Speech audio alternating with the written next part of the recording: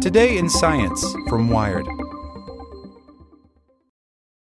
Hello, it is Ryan, and we could all use an extra bright spot in our day, couldn't we? Just to make up for things like sitting in traffic, doing the dishes, counting your steps, all the mundane stuff. That is why I'm such a big fan of Chumba Casino. Chumba Casino has all your favorite social casino-style games that you can play for free anytime, anywhere with daily bonuses. That should brighten your day a little.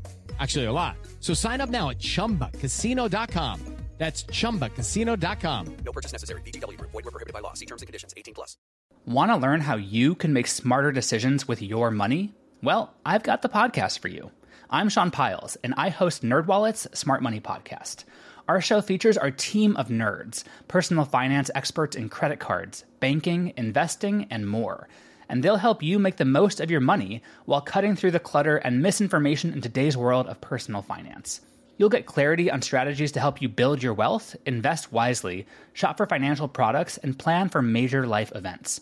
Listen to NerdWallet's Smart Money Podcast wherever you get your podcasts. Today in Science from Wired. Russia has turned eastern Ukraine into a giant minefield. Vast swaths of the country have been vindictively laced with explosives, threatening the civilian population both physically and mentally. By Rich Wordsworth. When Russia invaded Ukraine, the forest close to Luba's Flat, about 25 kilometers to the west of Kyiv, became first a stronghold and then a graveyard for Russian armor. The invaders' early push for the capital faltered, and by late March, Ukrainian forces had retaken the area, finding it littered with the remnants of the Russian occupation. Soldiers had dug rudimentary camps before fleeing, abandoning equipment, rubbish, and empty bottles of alcohol looted from nearby gas stations. But there was one thing the Ukrainian troops didn't spot: a fragmentation grenade fixed to a tripwire left behind for an unsuspecting victim to stumble upon. That victim was 66-year-old Luba when she and her husband were foraging for mushrooms. The explosion shredded her calves and feet and cut a long gash across her stomach. When paramedics arrived, they had no safe way to quickly reach her without potentially triggering another device. Luba died on the way to hospital. Luba's death and others like hers can feel like tragic accidents, but they are not.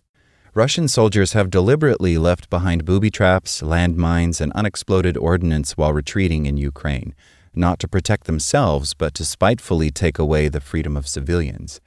Mines are effective at blocking or redirecting enemy troops only when they are monitored by those who set them, explains Mark Hisney, Associate Director of the Arms Division of Human Rights Watch. If an enemy triggers a mine without being subjected to arms or artillery fire, they can retreat, reassess, and perhaps even clear the minefield. Leaving unattended devices behind has little strategic value.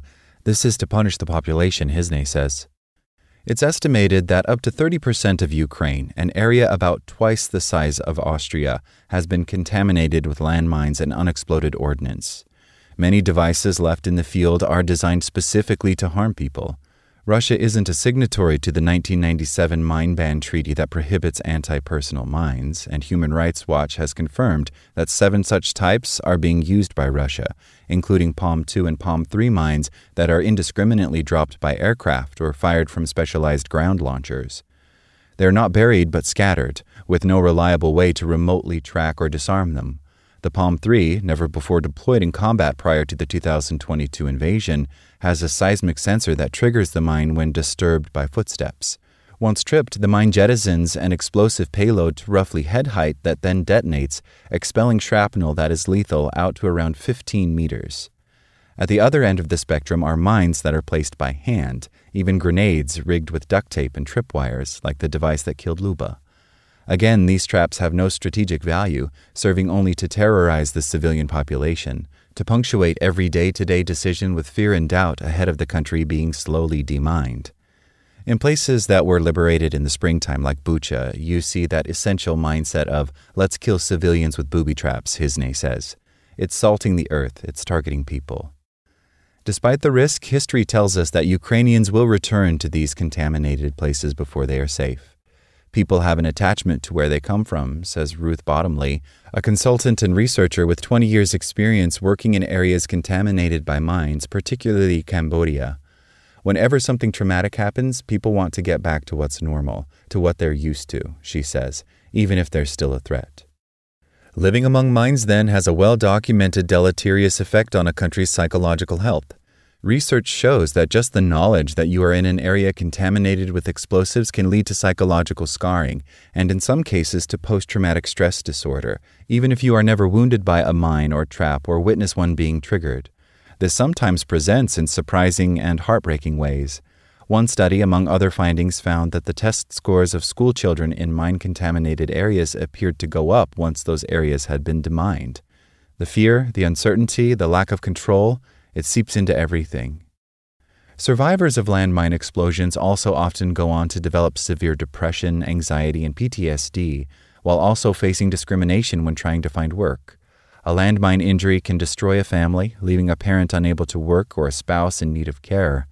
Psychological and psychological rehab can help with recovery, but Ukraine currently is unlikely to have the capacity to provide what's needed. It had set goals for providing such support following the invasion of Crimea in 2014, which also involved landmines being deployed, but was failing to meet these targets prior to this year's invasion. How long the direct threat of mines will last isn't yet clear. Until Russia leaves Ukraine, there will be no way of determining how many devices and traps there might be. Clearing them will then be a long road. Across Africa, the Middle East, and Southeast Asia, anti-personnel mines are still killing people long after conflicts have nominally been resolved.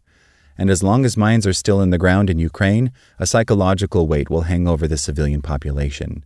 Even after they've been cleared, the scarring effects of conditions such as PTSD may never be resolved. But while the war is not yet over, a small but growing number of Ukrainians are beginning to start clearing land.